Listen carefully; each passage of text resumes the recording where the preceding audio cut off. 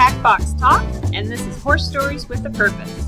Who are we? We are equine educators, but we are owners. We are judges. We are competitors. We are coaches. We are volunteers.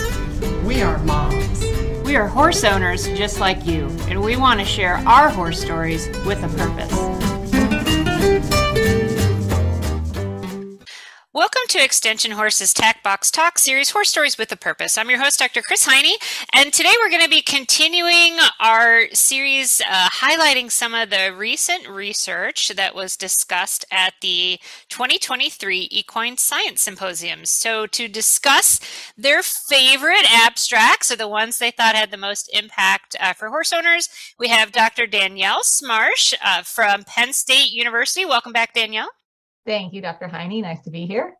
And also returning guest, Dr. Kathy Anderson from University of Nebraska. Welcome back, Kathy. Hey, hi. Glad to be here.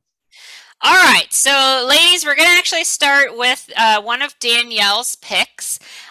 So she wants to discuss a study that was looking at giving low doses of electrolyte supplementation to university horses, so maybe that makes a difference, that were in light to moderate exercise. All right, so Danielle, tell us a little bit about this study. Sure. So I like this talk and this abstract, and as you mentioned, university horses, but I thought it was interesting that they looked at horses, the key being light to moderate exercise. And as the authors, this was done down at Middle Tennessee State University. They pointed out, yes, we know for heavy exercise, extended hot, humid periods of time, electrolytes are important. But what about those horses that are not ridden so intensely, like maybe many of us do? And so they had a cohort of stock type horses, and they gave them, and they had a control set and then a set that got the electrolytes. And they happened to just, by dumb luck, pick a week in Tennessee where it was like 100 degrees. Oh, so, that's good. Worked out well for them. They're like, we did not plan, like, that's just how it happened. And the horses were ridden every day through this heat wave, and they all had their normal diet of hay and a commercial concentrate. And then they assessed them for things like how much water they drank, how willing they were with their exercise, and they looked at some blood parameters as well, like things like sodium, potassium, your electrolytes, basically, that you would find in these supplements. And the end result was that really there were not any differences. The big thing they found was that water intake, there was an effective day, which tracked with which day was the hottest. Okay, so horses drink more when it's hot. Are you telling this? This has been verified. So the hotter the day was, the more water both groups of horses drank. But otherwise, there was no difference between their control group that did not receive the supplement and the treatment group. And so again, this was just a short-term 1 week, gave the electrolyte every day. They were ridden every day. And their suggestion was that, you know, these horses were getting a balanced diet of hay and a commercial concentrate. And so maybe that was all they needed to cope with this lighter level of exercise for a few days during a heat wave. All right, so maybe you could help us out, because I know you've got a background in exercise physiology. So I think, because horse owners are always worried about doing the best they can, and they know we say, hey, we need to maybe increase electrolytes when they're working. Mm-hmm. But I think a lot of people don't understand when we categorize things as light to moderate work versus what an intensely worked horse is. Sure. So what kind of work would these horses be doing that were in this light to moderate category? Sure. So I'm speculating here because I don't actually remember what they said their specific exercise was, but I would imagine they were probably ridden for 30 to 45 minutes. They probably had a walk, jog, and lope component to that. It's like if you go for lessons or a short ride like that. So I would think they weren't hitting, again, as you mentioned, I like exercise. They weren't hitting a maximum heart rate here, but they were probably, I would guess with the heat, a little sweaty at the end. But, you know, I think of a super intensely ridden horse like a racehorse or a 3-day eventer. Those are horses that are working at high intensity. So a light to moderate exercise, you're probably working them out 30, 60 minutes, a large component walk trot with maybe a little bit of that canter lope thrown in. So are you trying to tell us, Dr. Smarsh, that maybe horses that aren't ridden that hard don't need the fancy electrolyte supplementation rounds? I'm going to be a scientist and say it depends. No, you have to give an answer. But I think again, this was 5 days. I'm assuming these are horses that were acclimated to Tennessee, right? And it wasn't like we suddenly shift them to a hot environment or we had a random heat wave in the middle of cooler days.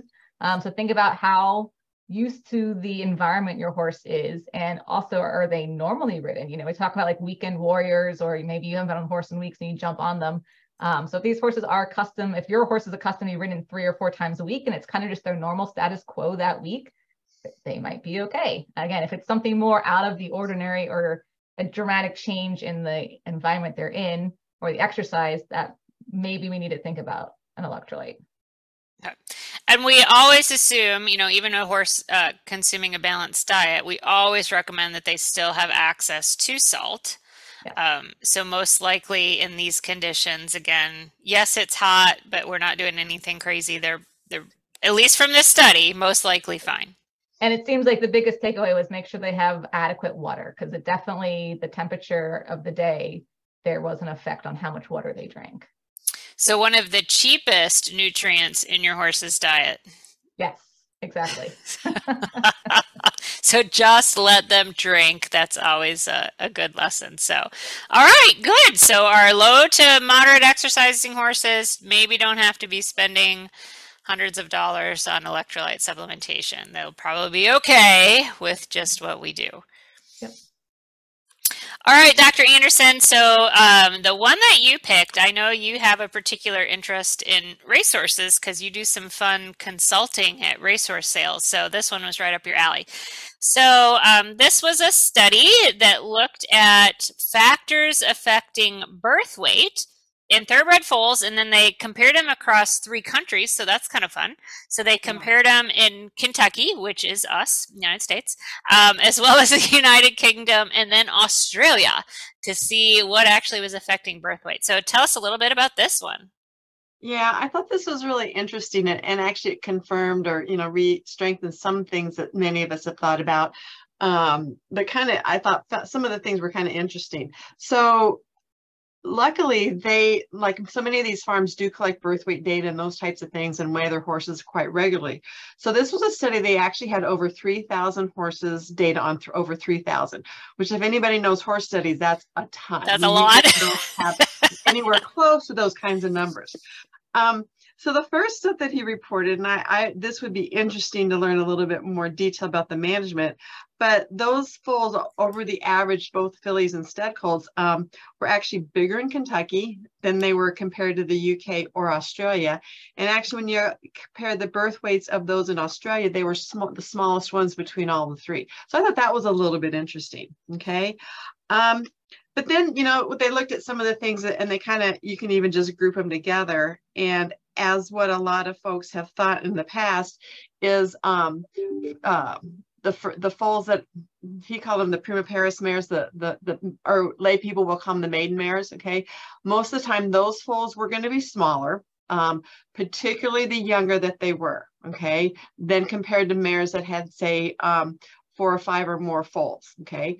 And it changed. And then also those mares foaling in the winter months, say in February, March, early in the year, they also had foals that were going to be a smaller birth weight compared to those that were foaling later. Fillies were a little bit smaller than stud colts. So those are things that we've seen, in the past. Excuse me. Really didn't see a whole lot of difference in the birth weight if it was their first foal or their second foal. And then as they had more, their birth weights did increase. But one thing that I asked him about and thought was interesting is, how did if they compared those weights of those foals when they were 6 months old and on to a year, and if the gap closed, if they were closer in age. And he said, yes, those prima paris, the maiden mares, actually, those foals from then over time, they tended to catch up and be very similar. So, and he brought this out, it wasn't actually in the abstract, but he did bring this out that those foals that were smaller at birth weight over time did have fewer issues of OCD lesions than those that were born larger. And that's something that many of us have thought about, with some of these big growthy foals having a few more developmental issues than maybe those that were a little bit smaller. So my take home message from this is, like a lot of folks say, oh, they're not going to mess with those maiden mare foals because they're just going to be small. They're never going to catch up. And it's like, no, think back on that, because apparently from what he found is they might be smaller to start with, but they'll catch up. They're going to end up being not that much difference and not significantly different in size than those foals from those mares that are having, that have had multiple foals. And you might end up with one that has a few fewer developmental issues later on if they were born, smaller and kind of had a more even growth curve. So I thought that was pretty interesting. Yeah, that's a good one. So I have maybe we can do some science breakdowns here for folks. So on the primiparous mare, so again, for folks, that's the maiden mare. This is her first baby. And so we've kind of known in the past, isn't it, a little bit of her uterine size? So the uterus gets a little bigger after she's had after she's had more foals. Yeah, I would say so. And actually, her maturity size also increases, because when the smallest ones were from those mares that were foaling at 3 and 4, once they reached a little bit older, like 6 or 7 having their first foal, then the gap was not quite as significant. Oh, sure. Yeah. Yeah, I remember there was a really cool study. I always like studies that have pictures with their results, because you're like, oh yeah, I can get on board with that. And they did some embryo transfer work where they put the pony embryos in the thoroughbred mares, and then those pony embryos got to grow to be bigger. They're like, oh, I could stretch out here. Right. So that was a really fun study. But the take home, so rather than saying, oh, hey, we don't want the foal from the first mare, just because it's smaller, over time, that's probably not going to matter. That's right. Over time, they should catch up and be the same. Just like those ponies foaling out of a thoroughbred mare, they'll start off bigger. The genetics are still there for it to be a pony. So it probably doesn't end up being this monster thoroughbred kind of horse. It just starts out a little bit bigger because it had more room to grow in utero. So you have to remember the genetics are there. And so, yeah, they're only going to do so much. So I have another question. You may or may not know the answer to this. So I think that's interesting that our babies are bigger than in the United Kingdom and Australia. So that wouldn't make sense. So I was going to ask, do we breed earlier? But no, you said that earlier in the year they foal, the smaller the foal. In the UK, they basically breed the same as we do. Australia, they're just flipped, and so I don't think we know that the time of year has some effect on them, because foals, and he showed this, that are born in the winter months, say February, that they tend to be smaller. We've also known for years that a mare foaling later in the year has about a 10-day longer gestation length. So those foals are going to be a little bit bigger. Not to the point where a person has to be concerned about dystocia, those types of things, or the ones foaling in the winter months are not going to be developed. It's just, it's just probably a factor of the photoperiod, the light, those kinds of things. I don't think you're going to see, other than size, any negative developmental things from a foal being born, like their lungs developed and those kinds of things in the winter months versus one foaling in later in the summer. And so I'm not sure that you would see that, because I don't think the UK, that their foaling season, breeding season is that much different than us in the States. South America, or should I say Australia, it would be just flipped from what we are. Right, it's the Southern Hemisphere. Yeah. So do you think, again, you may not know the answer to this, I'm just pondering, do you think that we in the United States, do we place more emphasis on young horse sales that drives trying to select for bigger babies? Probably depends a little bit the industry that you're in, and I think you do see some of that, particularly like in the thoroughbred industry, they have all their big sales, yearling sales in the fall. Some of our stock horses also do have those kinds of sales, but there's a really big push in the thoroughbred thing of fall yearling sales, because you get those and then you take them on into, to start their early training, early racing career. Because to me in the industry now, there's more emphasis on the young race horses. I think the stock horse world has shifted a little bit. We used to have a lot of 2-year-old events, and now it's shifted more. There's some, but not to the degree that there used to be. And so it's a little bit different. So yeah, I mean, and a person's a person, and you go and you see this, big, growthy, really good looking yearling. He's fat and this and that. He's going to be a little bit more attractive to some folks than one that's maybe not quite so big and a little bit sunburned and a little bit, ribby, maybe conditioned to a score 4. That's just nature, especially of folks that maybe are not super experienced at looking at horses and looking through some of those cosmetic kinds of things that can change once you, do some stuff with them. So, and it would be good to know if you could, when you look at some of those horses, how they've been managed, how they've been raised. We know that if they're turned out on pasture, that's some of the soundest stuff that they can do, but and so I know some of those places, they'll turn them out in the evenings, so they're outside at night so they don't get sunburned. And so there's a lot of different management kinds of things that folks will do to make them look the best that they can, to get the most money that they can from them. And then really the ultimate is who's going to make the runners. Right. So yeah, it's an interesting circle. Yeah, and I thought it was interesting, and you didn't bring this one up, but there was another, I think the next study that was looking at body condition score of these sales horses. And so I think people try to push them to be fatter just to do what you said. It's kind of to cover it up or gloss over things. And so literally all you're paying for then is the feed bill for that horse? Yeah, to some degree, yeah. I mean, and that one, it was done by the same group. Their bottom line, and they had a lot of horses again that they went through. I think there's like 4,000 or 5,000 that they were able to grab the records from. And, they kind of said that they do want them about a condition score 6. So a 6 is okay. I mean, they're not like the 7, 8s, the super fat horses. They're a little bit on the heavier side, but and this study did not take those on into their race career, which would be the interesting next step. This is just more or less what was the average condition score of most of those horses, the sales, kind of where they appeared to be the most marketable. The really interesting thing would be take it the next step to see how those horses, if they were X condition score at the yearling sales, how they produced on the track. And there's a lot of different variables that go on, with once they hit into the training side of it. But those are interesting kinds of things that you can try to look at and compare.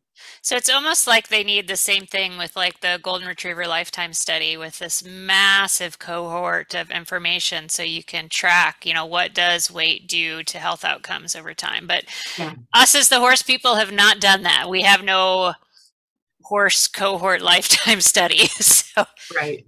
But it would be good. Jockey Club, the Thoroughbred deal would be the closest, because they do keep all kinds of stats. And some could go back and find how these horses were condition scored and evaluated when they were young, and go through these. It would be a massive thing, a massive undertaking, but they do track the sale prices of those horses that were in various sales, where they went on from there. The other step would be add in, what was their condition? What did they look like? Not just what they sold for, but what were those what were the things, the makeup of those horses also, to combine those kinds of things. So, yeah.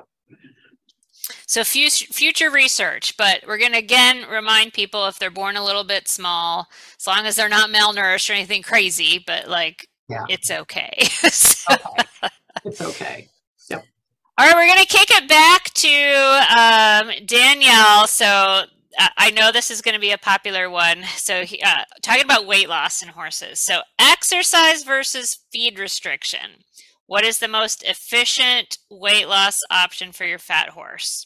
And I know a lot of people don't want to do either one, because they either have an angry horse or it's a lot of work. So tell us, what's the best option? Well, and you and Kathy kind of segued nicely talking about body condition scores and things. And so this group, they looked over 10 weeks. What was the best method if you needed to lose weight on your horse? Is it simply to only restrict feed, only do exercise, or do both, restrict feed and exercise your horse? And they had, with this group of horses, there are about 30 horses, they all started a body condition score of about 7. So on our scale of 1 to 9 for horses, they were in the chunky overweight category of 7. And so like I said, it went for 10 weeks. If they are in the feed restricted group, they looked at what their digestible energy requirements were and only fed them at 85% of those requirements. If they were exercised, they were exercised 5 times a week. I believe they lunged them. It was about 20 minutes at a certain heart rate they were aiming for, then both a cool down, a warm up and a cool down. And so again, we had only, you give them a diet only, or you exercise them only, or you do both together. And there was a control group as well. So at the end of the 10 weeks, yes, all the groups lost weight. And I should say they looked at weight. They also looked at body condition score for the whole body. They looked at crusty neck scores. And then they also looked at, if you do body condition score, and we're actually looking at several areas of the horse's body, right? So they also did track the score for every part of the horse's body as they went too. So they had the overall body condition score for the horse, but then like if I look at just the neck or just along the ribs, what is that score? So they all lost weight, and they all did have their whole body condition score reduced. But what was interesting was that with the exercise groups, so both exercise only and exercise plus feed restriction, those groups both had reductions in their crusty neck scores. So either way, exercise, that reduced their crusty neck score. And when they looked at some of the specific locations on the body and the body condition score for those areas, I believe it was around like the tail head and the shoulder. Again, exercise had more of an impact than the non-exercise, even feed restricted group. So the take-home message of this study was that, as you might expect, the exercise plus reduction in calories was the most effective. But actually, the exercise group with no reduction in calories was the next most effective, because not only did they lose weight and improve their whole body condition score, but exercise only also improved crusty neck score, and then some areas like around the tail head, more so than only restricting diet. So if they only restricted their diet, they did lose weight, but they didn't have kind of the change in fat across the body that the exercise groups both had. And interesting, because when we talk about horses that are, and these were all clinically healthy, these weren't horses that had any issues, but we always say, you know, if we're looking at the phenotype of fat deposition, it's the crusty neck and the tailhead adiposity leans us more towards horses at risk for metabolic issues or insulin dysregulation, correct? Yep. Yeah. And so theoretically, then exercise increases muscle mass, right? I'm just going on a little tangent here. Yeah. Exercise also increases glucose uptake. It's insulin independent for all of you folks out there that love your glucose transporters. And so like that is a really healthy or appropriate, right, for heaven's sakes, for horses to actually be exercising that might actually have a little bit more impact. Yeah. Well, we know exercise will improve insulin sensitivity. So like you're saying, and that's it. I mean, you and I have some background in exercise. So for us, like, well, that makes perfect sense. But for the rest of you listening in, like this is the exercise is creating these changes in some of these hormones and other regulators of, again, the fat in the body. So it's creating a leaner looking animal than just diet restriction only, basically. So could you go back and then maybe reiterate for us again what, like, the sheer volume of exercise these horses underwent? Because I think it's always good for owners to know, is this something I can do or not do? Yes. So the way this group, I'm looking at the abstract right now, so I have it phrased correctly, but the way they phrased what the horses were done was submaximal unridden exercise. So again, I believe they were lunged, and they wanted them to work about approximately 150 beats per minute for their heart rate for 20 minutes. So our average adult horse heart rate at rest is around 36 beats per minute, and maximal heart rate would be 200, 220. That a bit depends on the breed of the horse. And so 150, I mean, that's getting up there. That's, again, in the exercise world, we're starting to think about shifting from aerobic to anaerobic type exercise. So, you know, they're probably cantering at that heart rate. They're not just at a slow jog. They are working. So they wanted them at about 20 minutes of that heart rate. And then they had them also, you know, a warm up and a cool down. So I'm guessing there was probably about 30, 35 minutes total of exercise. And they did this 5 days a week for 10 weeks. Okay. So 5 days a week for 10 weeks, about 30 minutes. But I mean, is that the amount of time the average person wastes on social media? Pretty sure they waste more time on this. That's what my phone tells me every Sunday. It's very embarrassing. So we're offering a healthy alternative for both the horse and the human here. Yes. Yes. No, I really think that's important, because And I mean, this is nothing different from human medicine, right? I mean, like, this shouldn't be a surprise for everybody. But there's so many of our horses that are essentially sedentary, right? It's only voluntary activity, and that's where we can get into weight issues with them, and it just becomes, a big issue. And I know when you try to restrict just diet, they just get real angry with you. Yes, exactly. So I think they also, they didn't study this, but I'm sure mentally those horses felt a little better that were out there stretching their legs and moving. So yeah, with obesity and overweight horses being a big issue in many parts of the world, many states, this has been documented pretty regularly. It is good to know this information on how you could, if you need to have your horse lose weight, what you can do. Okay.